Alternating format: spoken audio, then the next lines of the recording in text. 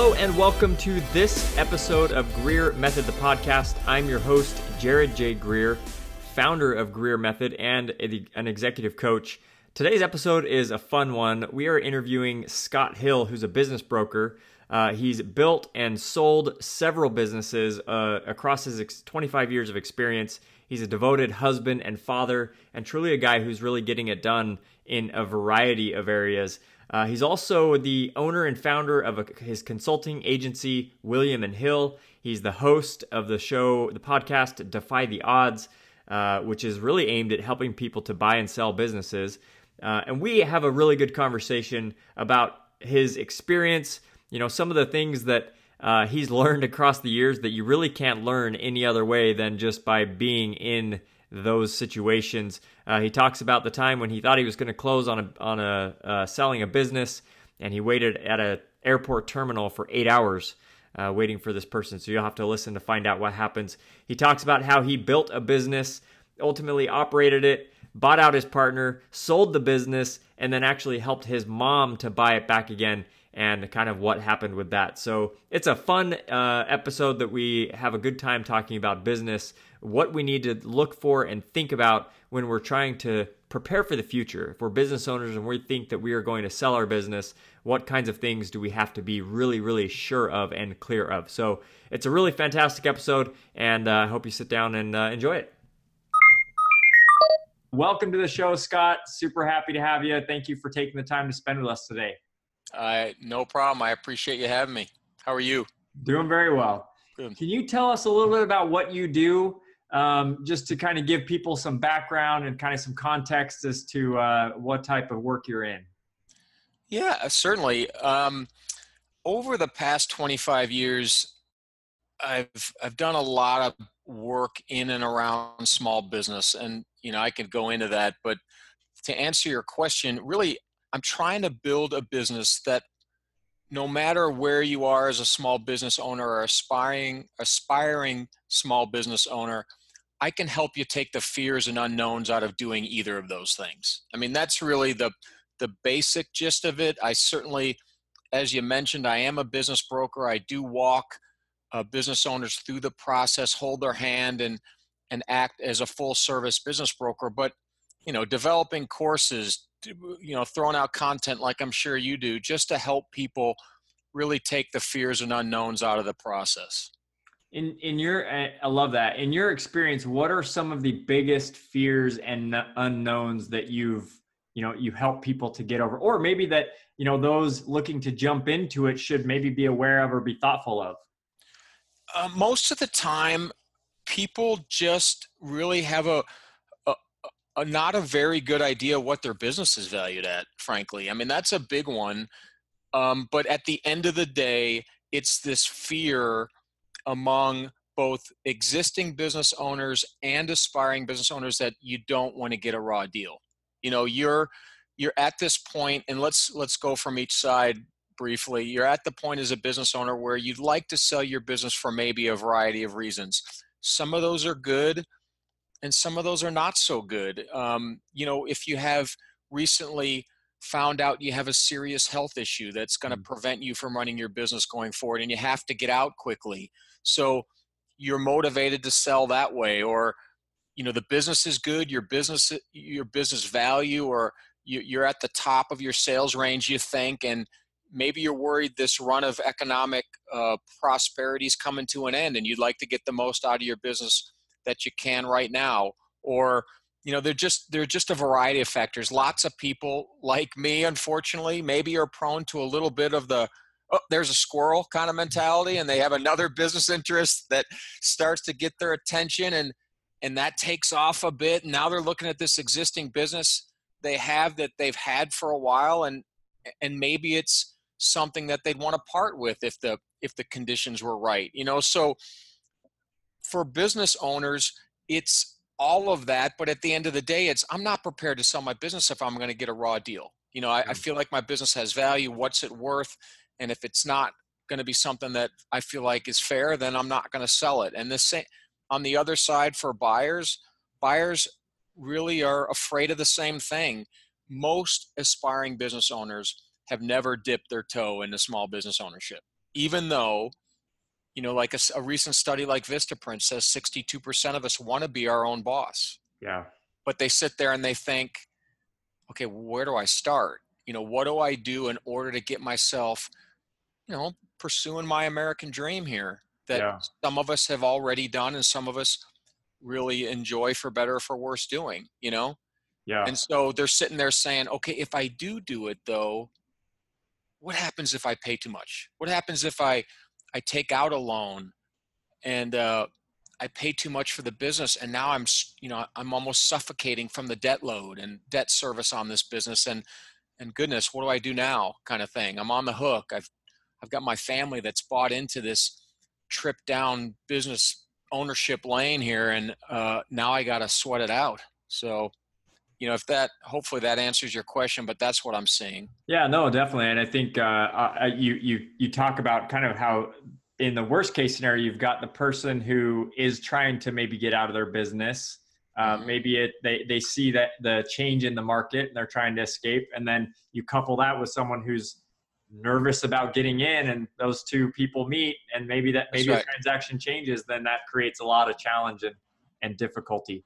You bring up a very good point, because once the hesitant buyer meets the hesitant seller, that is not a very good recipe many times, because unless you build the relationship properly, unless you go into it and start to try to build from a position of strength and trust and things like that, and know the process and are confident in a process, you end up just being very skeptical of the other side and start maybe not intentionally insulting the other person, but wait a minute, you said your business is doing this, I noticed this, and you're in no uncertain terms, you're lying to me, prove it. And it can get ugly. And yeah, I mean, it's almost like having a discussion with another parent about the value of a child, or the parent who owns or who is the parent of that child is going to be very critical and careful and protective. Oh yeah, and is going to eyes wide open, right? Yeah, this business owner spent the last 10 or 15 years building this business that throws off a couple $100,000 in free cash flow, and they've got this wonderful business, and they're like, you should be kissing my feet for the opportunity to buy this business. And meanwhile, the buyer's scared beyond any degree of normalcy, because they've never done it before, and they're looking at if a business throws off a couple $100,000 in free cash flow and you value it at a couple X multiple, their loan may be a couple, let's call it 350 to 500 grand, and like, I'm not going to sleep again for the rest of my life, and that makes it difficult, so you can't do it really, in my experience, at over 25 years of doing this, you just can't do it without a process. Yeah. So what got you into it? So take us back, and we'll come back to this, but take us back to how you got to where you are now. So I started out, I graduated from college, and I didn't know what I wanted to do. So a really good friend of mine who had helped me along the way said that you should sell something if you don't know what you want to do, because that'll be as good, if not a better education that you can get or you are getting in college. Just sell something, because you will really, you'll get some scars and bumps and bruises and learn some things along the way, but you'll always sell yourself. So do that. And at the time, I really didn't have any good reason to argue with them over it, So I said, well, all right. I mean, it makes as much sense as anything else I could be thinking about. So I went and sold life insurance for Northwestern Mutual, which is probably the hardest form of selling, because you're the pariah at any party. People want to run from you. I mean, it's like you're one of the financial advisors that are huddled in the corner. Right. You go try and find some of them and have the same conversations. It's just, it's an existence. And I enjoyed it, but I wasn't much for a lot of the details around it. And I didn't want to necessarily be where I was long-term to raise a family and all that. So I still had, and Northwestern Mutual has this really structured cocoon of entrepreneurial behavior in it, and an environment like that, because they don't pay anything. You got to earn it all yourself and all that, but you do have a proven product set and tractor run on, all that. So it's a good way to learn right out of the gate. And so I did that, got done with that, and then I just decided, you know what, I'm just going to jump in the deep end and be an entrepreneur and let the chips fall where they may. So I started a website. I got some venture capital money for it. I sold that for 1 million shares of worthless stock at some point, you know, and so my first painful experience of selling a business for nothing. And then I founded and built a couple businesses in succession that really did well. And I sold both of those. In one of those cases, I actually had to buy out my partner. And so that really represented an opportunity to, quote, buy a business, because it's the same process to buy out a partner. Mm-hmm. And so at that point, I had some time and money, and I thought how much I enjoyed the process of buying and selling businesses, that I might as well figure out a way to do that, you know, on a much more regular basis. So I got into a business where I was helping buy and sell businesses, and it was a niche business brokerage, and we sold independent insurance agencies. And I just kind of stayed around the Southeast, and that was really helpful. And I learned a lot from that, because sitting with buyers and sellers got me on that third side of the table that I hadn't experienced yet. I had been on the seller side, I had been on the buyer side, I had been on the founder side and business owner side, but I hadn't been on the intermediary side. And you know, I love that. I love helping people realize value or get into a business themselves. And so that's kind of my background. What was your biggest surprise in that position? You know, not being the buyer or the seller, but now being kind of the objective third party, right? Gosh, that's a good question. I've learned so many lessons. I mean, it's a culmination of lessons learned. And I tell some of these stories, one of which, you know, was, as I have learned over the past 25 years and developed this proprietary process that I have, in each of those steps, there are some big aha moments that you'll have, you know, and you get them through experience. I'm 50 years old, and there are lots of businesses where age does not matter. You know, you can acquire knowledge quickly, or, you know, I think of digital marketing and some of the stuff people are doing with online businesses. You don't need age in order to be good. Yeah. But in my business, fortunately or unfortunately, age is a really valuable asset, because over the 25 years is what's primed me to do what I do. And I'm developing and launching a course this month. And those are the things that, you know, I'll draw on, as all those experiences, one of which was all closing meetings. If you're ever in a business and you're selling one or buying one, the closing meeting should be 30 minutes long max. You go in, you set all the agreements on the table, the closing attorney lays them all out in triplicate, you walk around the table, sign, exchange checks, and you're done. That is a closing meeting if it does well. If you've ever bought a house, it's very similar. Yep. You know, you're not haggling over anything anymore. It's just a formality.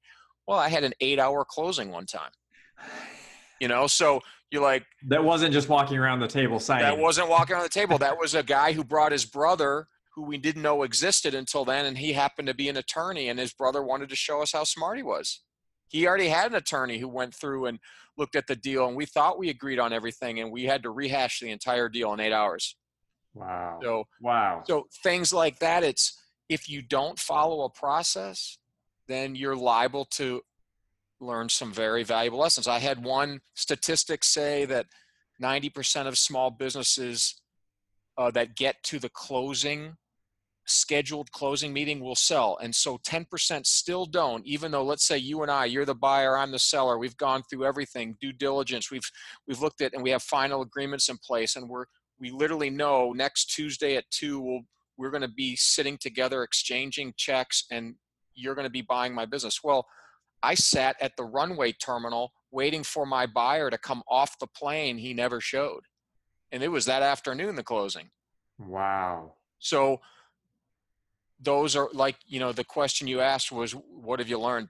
Those are some of the valuable lessons you learn. And so what does that do? At the end of the day, that gives you perspective. You know that how many times and how many ways a deal can die.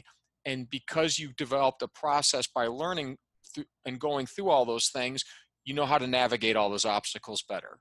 And it just increases your chances. And that's what, that's really what I've learned over the years. That experience is invaluable. It's sure. Invaluable. And if I had only been in business 8 years and I'm trying to build this course, and that me standing at the jetway and not having the buyer show up is in the 10th year, I don't get the benefit of that experience. And my students or people who are my clients or people who take my course won't get the benefit of that experience. No. But because I'm 25 years in, I've had a lot of experience. So what do you say to the business owners who, they're in it, they're trying to do it on their own? I mean, how do they don't have to experience that in particular, right? No. So what is their approach? Do they just need to go out and get a business consultant or a business coach, a broker when it gets to that point? Like, at what point do they bring you in? There are three things any business owner needs to sell their business.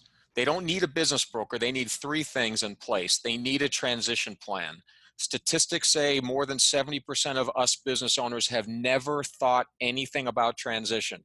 They have no idea what they're going to do if and when they sell their business, if and when they have a health problem and they need to sell it, if and when they want to retire, if and when they get distracted and they have another business opportunity.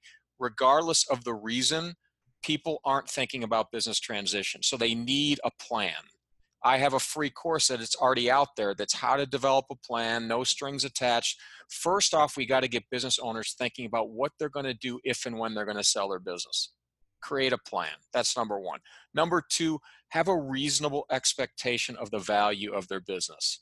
I will speak personally here too. Several times I was frankly a little disappointed in what my business was going to be worth based on what I saw and the research I did about valuation. I thought it'd be worth way more. I thought I was going to be, Mark Cuban and buy the Dallas Mavericks with my winnings or whatever. It's not true. Most small businesses have a multiple and it's a range. So you got to know the value of your business and be reasonable about it. Have a reasonable expectation. And the final thing is you got to follow a process. In my case, I've developed a proven process at 6 steps. It's not really all that difficult to understand, but it's more than a little difficult to execute. Yeah.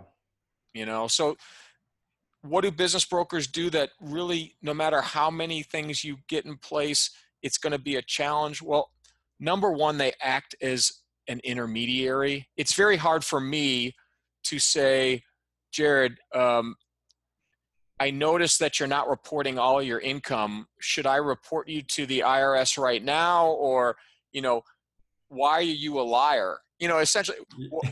And the point I'm trying to make is no matter how Huh? Yeah, it's not going to go over well. I could say it in any number of ways, but the way you're going to accept it is just like I said it. Yeah. Thanks a lot for insulting me. A business broker will be there when the buyer asks the question that way, and then he'll call you up.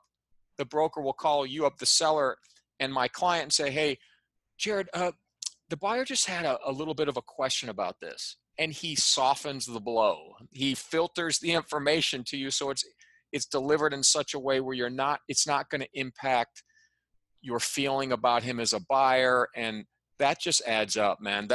That is straws on the camel during a sales process. And eventually at some point, the seller, very prideful in his or her business, is going to get to the point where they say, I'm punting on this guy.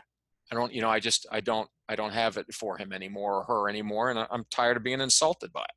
So what do you recommend? Because I think that's probably central to a lot of the selling of a business is the necessity of really having that stark reality of what is my business worth? Yeah. And if anybody watches, Shark Tank or The Profit or any of these shows, they see that is a constant sticking point. So if I'm a business owner and I really want to get a reality check and give myself a reality check, what do you recommend, or some ways that I start that, or where do I look? How do I do that? It's really funny you mention that. And I would say it's one of the core reasons I do what I do, because 90% of all US-based businesses are under $1 million in annual revenue. Wow. Okay. So 90% of us are sitting there, and we may have these independent businesses that suit our families fantastic. We get to live the American dream, control our time, control our income, all of it. But we're still under $1 million, right? If you go online and type business valuation, it borders on shocking how involved and how much they want you to pay to get what's called this testimonial driven valuation, or used discounted cash flow, or I mean, I want to simplify it. So what I've done over the past 25 years is really try to understand how you can use some really readily available metrics. And as long as you have comparables, which I have access to a deal database that has over 40,000 deals in it of completed transactions for small businesses. Wow. I've created a report called my Business Range of Value Report. And we have a revenue method, a seller's discretionary earnings method, a fair price method, and we have it's a DSCR method, but it's really taken from the SBA and what their ratios are for how much they're willing to lend on any given business. So the revenue method means that based on comparables inside your niches, I can find 15 deals that have happened and look at the revenue of all of those businesses and then find a multiple. That's typically less than 1. So a revenue multiple inside the average small business might be 0.8, 0.7. It just depends on the niche. On the seller's discretionary earnings side, it's called SDE. That's also a very, very common metric used in valuing businesses. And all that means is it's all of the money inside your business that isn't used to run your business. Okay, so let's say you have a business, typical, let's call it a business with a product, cost of goods are 40%, expenses of employees, whatever, all the other expenses associated with it, location, everything else, that adds up to, let's say, 70%. Well, then you pay yourself and you have profit and you have maybe some things that you use as you call fringe benefits. All of that money gets added up and is called seller's discretionary earnings. Mm-hmm. So you use that number then and apply a multiple to it. And it's against comparables in the niche that you're in. And I've simplified that process. So it's easier to establish value and reasonable value because you're looking at other businesses in your niche. So love that. In terms of going somewhere, yeah, I would advocate coming to see me, but valuing your business can be challenging. There's some ways to find it on the asking price side. So if you went to like a place like Biz Buy Sell and you looked at asking prices you searched your niche, you typed in whatever it's going to be, like ice cream store, and there are a number of ice cream stores for sale. You could look at the asking price and you could look at their revenue, and you could pretty much plot a grid and find out what people are asking and what kind of multiple that turns out to be. Yeah. That gets you to an asking price, but some industries are so ridiculously overpriced that the difference between asking price and selling price, which we look at inside our report, can be dramatic. Yeah. And I think the bottom line is you've got to, if you're thinking about selling your business, you can't just look at your business. So I love, talking about the comparison. Who else is selling a business like yours? How are they doing it? What's it going for? So that you can look at your kid and say, yeah, my kid's great, but look at all these other kids. Exactly. They're going maybe he does misbehave at school occasionally, and maybe he doesn't tie his shoes every time, and that kind of thing is the reality check is important. That's important. That's awesome. Yeah. So tell us, I know you did a recent podcast on your show talking about a business that you started, bought out your partner, sold, and then you helped your mom buy it back again. Is that, can you briefly tell us that story and just walk us through that? Cause that's pretty unique. So it kind of caught my attention. I have not listened to the full episode yet, but I'm interested to hear it kind of from the horse's mouth. Yeah, the company is called Nantucket Furniture Company. And back in 1997, time flies, man, when you're 50 and you have 5 kids. Hey, you don't look like you're 50, so that's great. Well, I'm 50. You're like, I um, feel like it. oh, man. So back in 1997, as part of a wedding gift, believe it or not, my wife purchased some slip-covered furniture from a major, well-known furniture place. It was actually like a home furnishing / decor place. A couple years later, we called up because the slipcovers had gotten a little ratty or something happened to them. And she said, I'd like to buy some replacement slipcovers. Basically the premise of slipcovered furniture. And the company said, well, we discontinued the line and none of it's not available any longer. And I'm like, what? It's a pattern. Like, no matter whether you're building the frames or not, the stinking slipcover is just a pattern. Sew it, it's not that hard. So that literally at that instant, I said, that's a business. I said, and at the time I called it Fabric and Frame, furniture forever, slipcovers whenever. That was it. And then for 10 years, that idea sat on a shelf. I did other businesses, it just sat there. But after I sold a business I had started with 2 partners successfully, it came back up. And so I said, I've got time and money. Maybe I'll pursue this thing. So I went out and I decided I didn't want to name it Fabric and Frame. I named it Nantucket Furniture Company. And I made a mistake there because the word spelled correctly was not available. So I changed the spelling of the word and titled my company Nantucket Furniture Company. But instead of ET at the end of Nantucket, I did IT. And people used to ask me and say, do you call it Nantucket with an IT because you tuck in the slipcovers? And no, that's not why I didn't do it that way.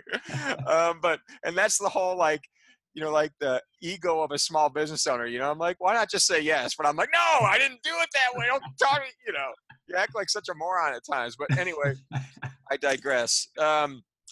So I started calling around furniture companies because A, I didn't know how to make furniture. B, I didn't have a warehouse or a manufacturing facility or probably the necessary things you need to do it. But I did know by some research that a very big company that's still a home decor, well-known brand, wasn't doing that either. They went to a furniture manufacturer and private labeled a line of slip-covered furniture by the manufacturer. So I said, all right, why don't I call these people and see if they'll do that for me? So I started calling around and I got to a company and I said, hey, I was wondering if I could sell your slip-covered furniture. I'm an online company. Oh, well, we don't sell online because it would really create havoc with our brick and mortar retailers. So I'm like, well, I don't want to sell it.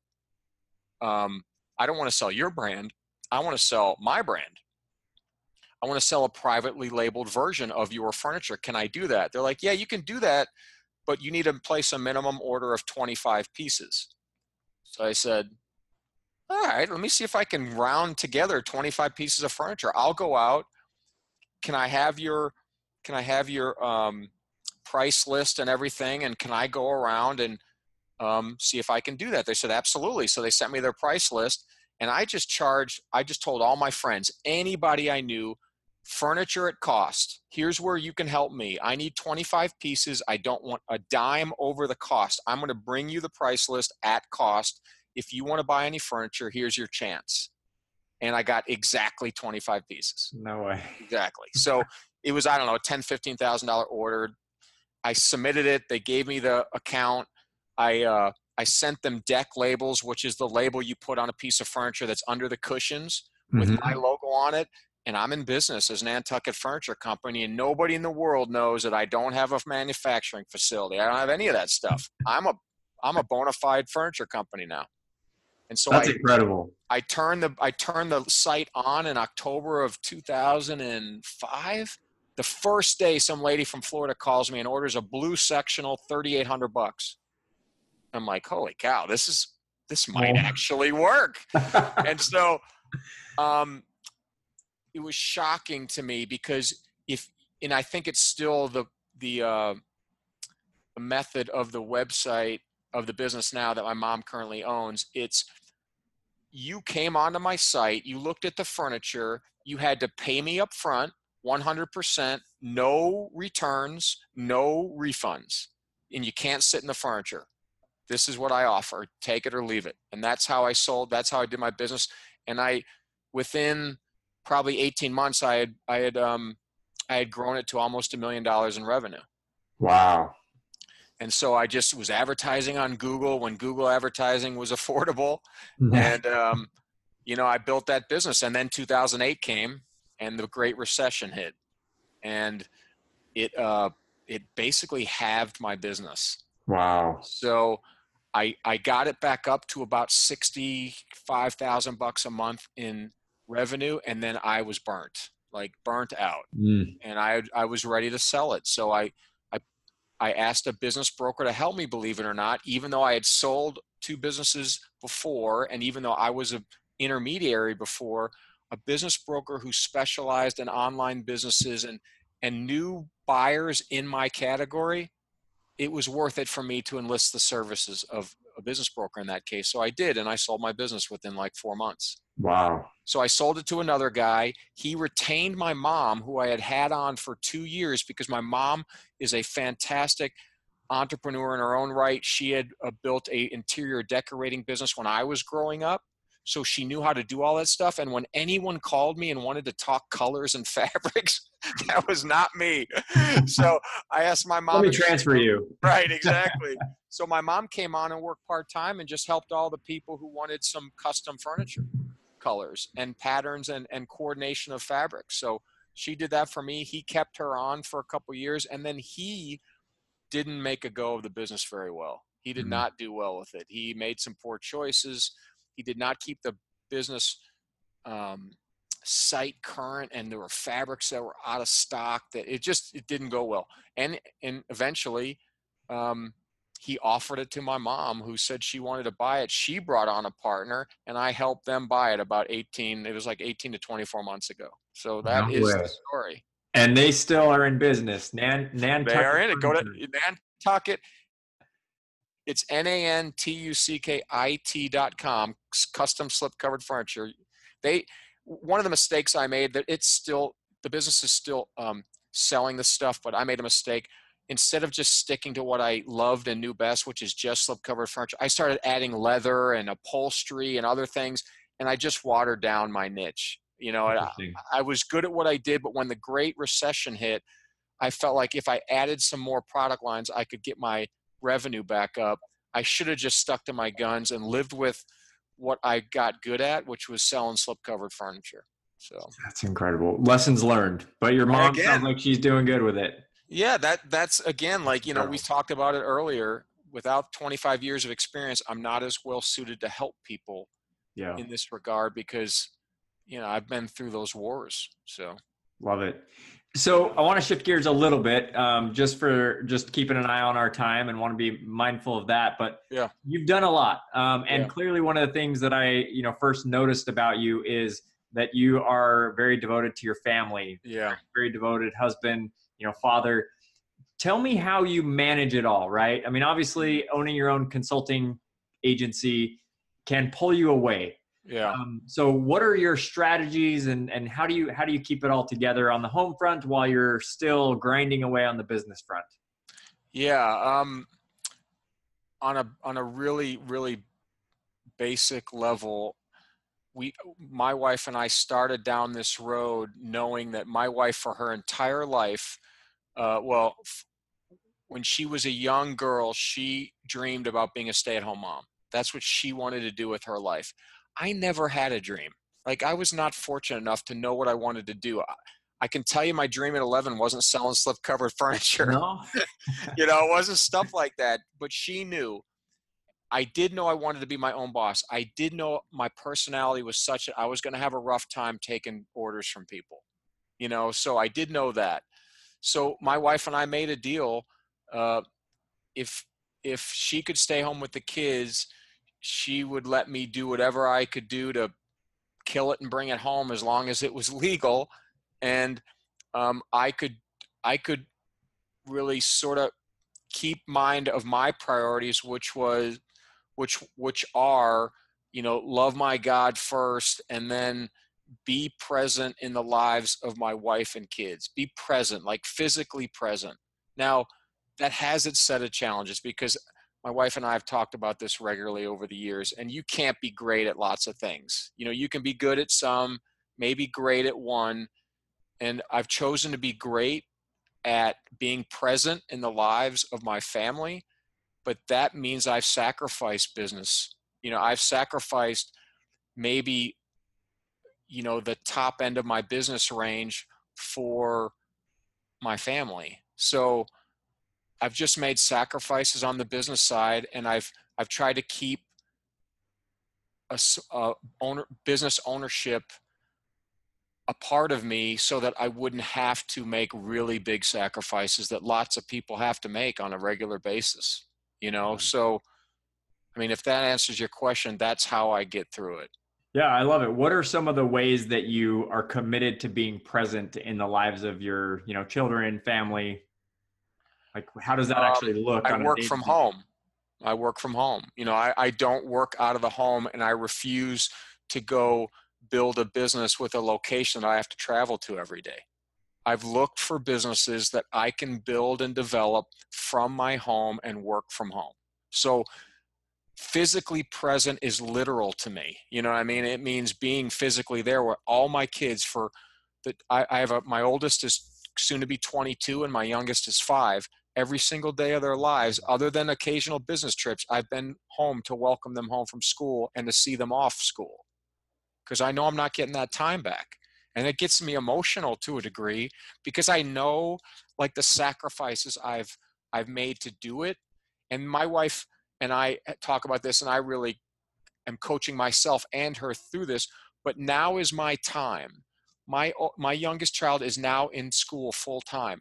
Now it's my time to execute the rest of the plan, which is now I basically have to be great at business so that I can build enough for retirement, and so that I can say I was there presently for my kids, and I was there to meet the needs of our family on the income and financial side too. I'm getting there. You know, I've done well, but I think, you know, there's still some chapters yet to be written in this story. For sure. What do you say to the people that just say that that's not possible? You can't build the family and the business and be just stellar in both. I say I get it. Like, I get that the grass of small business ownership is not greener. It's just a different shade, because no matter what you do, you're going to make sacrifices. So I don't think I'm necessarily suggesting that my sacrifices are better sacrifices than somebody else, but I wouldn't have want to have not been there for my kids. I wouldn't have not want, I mean, I've coached every single youth sport they've ever played prior to them turning 10 years old. So it's soccer, baseball, football, basketball. I've coached probably 60 youth sports because I'm the guy who can be there at 4:00 for practice on Tuesday, because that's what I want to do. And I've had to, I'm not saying that every month over the past 22 years, we've had enough money to pay all the bills every time. We've had to take savings and things like that. We've never had to go into debt, but that's the normal life of a small business owner too. Yeah. You know, I know there are lots of business out there where you have to have physical occasions and that. I just think that if you want to make it work, you will. Yeah. I love that. You've got a range of kids. You have 5 kids, right? Yeah. So from 5 to 22, some of your kids old enough to probably understand that sacrifice that you've made. Yeah. What kind of feedback have you got from them, or maybe validation have you got from them as it relates to those sacrifices? I'll read you a text I just got from my daughter. Let me find it. This is my daughter who's a freshman in college, and this is a pretty powerful text. If I can find it quickly, okay. Here we go. You're good. Let's see. This was last Thursday. She sent this from college. Okay, I miss y'all. You more than anything, and appreciate everything you've done and sacrificed me so much. More than you truly know. I'm the person because you raised me, and I'm becoming evident through the conversation I've been having with my 13-year-old daughter over the past couple days. She texted me because we started talking about a confirmation in church, and I don't know why I never really realized how amazing and God-fearing she is. She truly is a light, and wow, it just shows the parents you all are. I can just feel God moving all of the pieces in my life, and all of these people in college are saying how well I'm doing, and all the friends I'm making is just based on the kindness and love and those core values you taught me. And I eventually learned also core values Jesus wants for me. And I always remember, Dad, when you would pick me up from soccer practice or a game or an event, you'd ask me if I was the kindest person on the field. And I was so annoying for me at times, but now it just shows me how much you raised me. And Mom, just with literally everything you do and say, I only wish to be a quarter of the kind of generous person someday. Now I'm just crying in this library bathroom, and I just had to send this text to you. So, wow.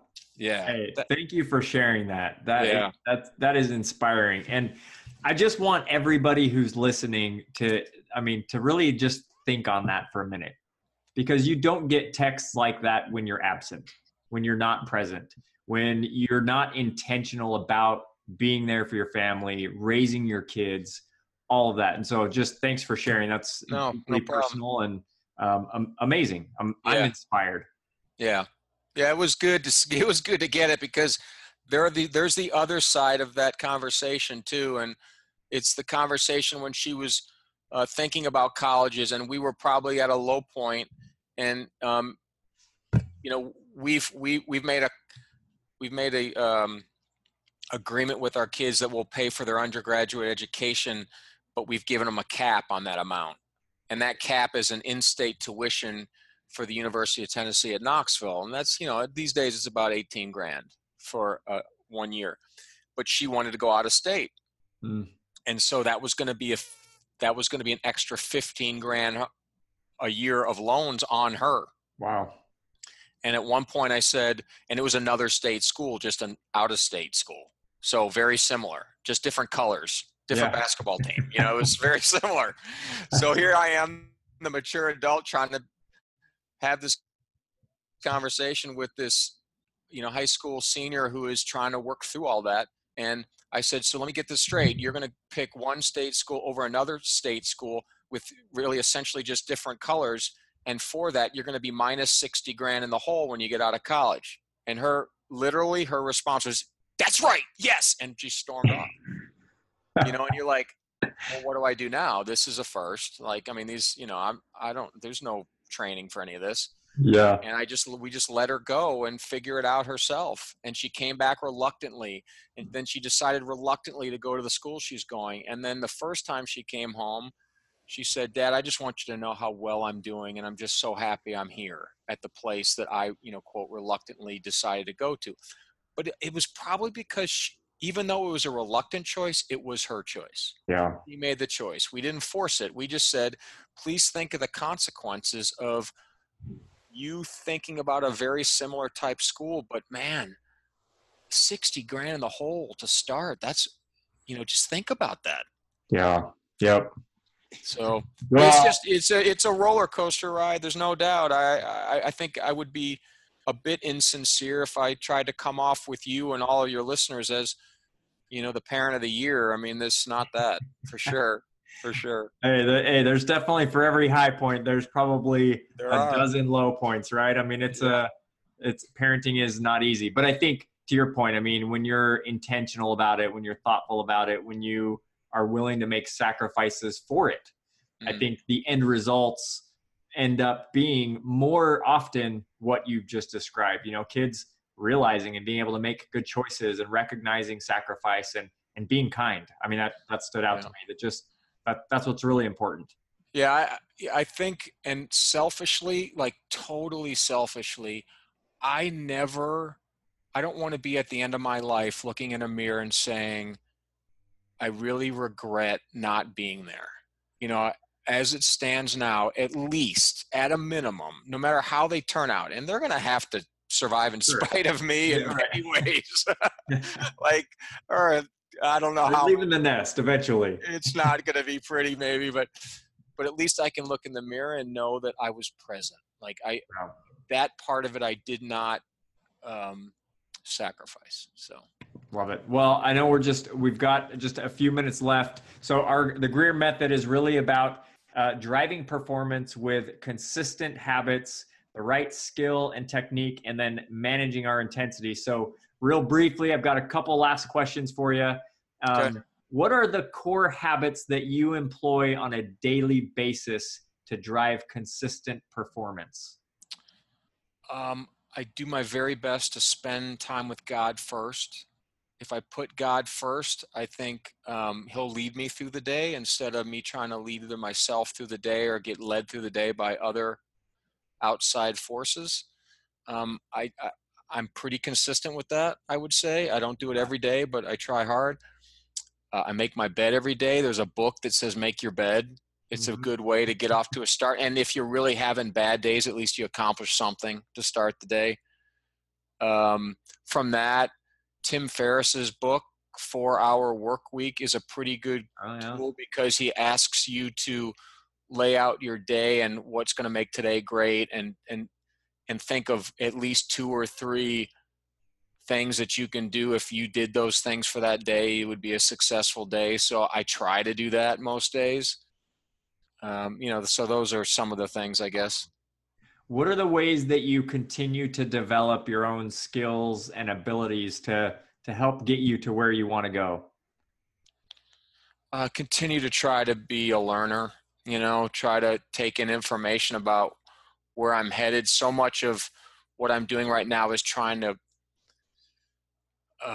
launch my brand as I see it in the future, which is a combination of full service business brokerage, but then also as a teacher with a course that teaches people to, for all those business owners, they may know this or may not. I'm always surprised that there's a fair number of business owners that don't know business brokers exist to help them. But business brokers charge 8 to 12% of value of the business. So if you sell your business for $500,000 and you've had a business broker help you and they charge you 10%, they get $50,000. Most business owners may choke on that. As a business owner, I don't want to give up 10% of my business. If it means I get 100% of nothing, okay, I'll give up 10% of 100% instead of, I keep 100% of nothing. But what I'm trying to do is develop a course that allows you to save that money. Yeah. If I could develop a course and tell you everything I know, so you walk through the process yourself, and the only thing you got to keep mindful of is I got to be careful what I say. Otherwise, I'm going to assault this person and he may walk away or she may walk away. The tips of, hey, be mindful of this stuff because this is the stuff you really can't do because you're not a business broker. But, that's how I'm trying to get better, is I'm trying to develop a business where I can help more people. Love that. Love that. Awesome. And the very last question, how do you keep yourself far from complacency yet still avoid burnout or injury or stressing yourself out to where you lose all your hair? Gosh, company excluded, right? That's a good question. I know I got no hair. Look at that. I don't necessarily know if I figured that out yet. I think that's probably why you exist, to help us work through some of that burnout. I do experience burnout. I try to work out regularly. That's probably the one key thing. When I notice myself getting frayed, it's because my kryptonite is a sedentary lifestyle. If I don't work out and I don't release that stress somehow, you don't want to be around me. Nobody does. I don't want to be around me. So if I can work out 3 times a week, I know that you're a big time triathlete. I saw that in your bio. So you may have some of the similar outlook. No, I've definitely got to get out, man. I'm like a caged lion if I'm sitting around all day. Yep. Yeah. I think it's valuable that I know my kryptonite, which is, I don't know how to release stress in maybe a way that people can without exercise, but it does it for me, exercise. So. Love that. Well, Scott, it's been an absolute joy to have you on the show. Thank you for coming on. Where can people get a hold of you, connect with you? Where should we point people to? My website is probably the best place, williamandhill.com. It's, William, WILLIAM, ANDHILL. greermethod.com is probably, for people who want to talk to me and have questions about buying or selling a business, there's a link to a consultation, and I'm happy to talk to anybody without strings attached about, what they're going through. So Awesome. Well, we'll put a link to that in the show notes. cool. And just again, appreciate the time today, Scott. Loved having you on, and we'll probably have you on again because we didn't get to your 3 buckets. We didn't get into a discussion about the American dream, which I wanted to.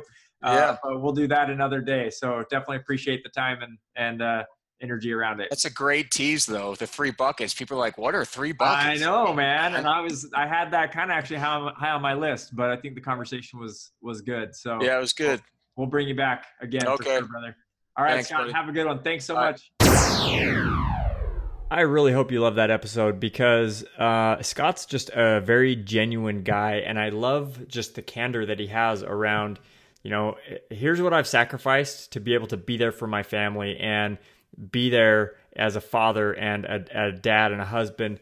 And that's sometimes the hardest thing. And I think we drive so hard at our vision and what we're trying to build that sometimes we just forget that we're missing out on the opportunities that really build strong, lasting relationships, especially as it relates to our children and, even our spouses. And so I just really appreciated this episode. I hope you liked it too. If you did, please share it with your friends. Go to iTunes and Apple Podcasts where you can leave a review. Please give us a 5-star rating. Wherever you're listening to podcasts on whatever platform, please go and leave a comment, leave a rating. That helps us get our message out and reach more people. And that's definitely something that we want a message like Scott's to do. We want it to get out there and more people to take notice and say, hey, you know what? Maybe all that I'm putting into this one area of my life, maybe I need to expand and think broader. So thank you again for listening, and we will see you next time.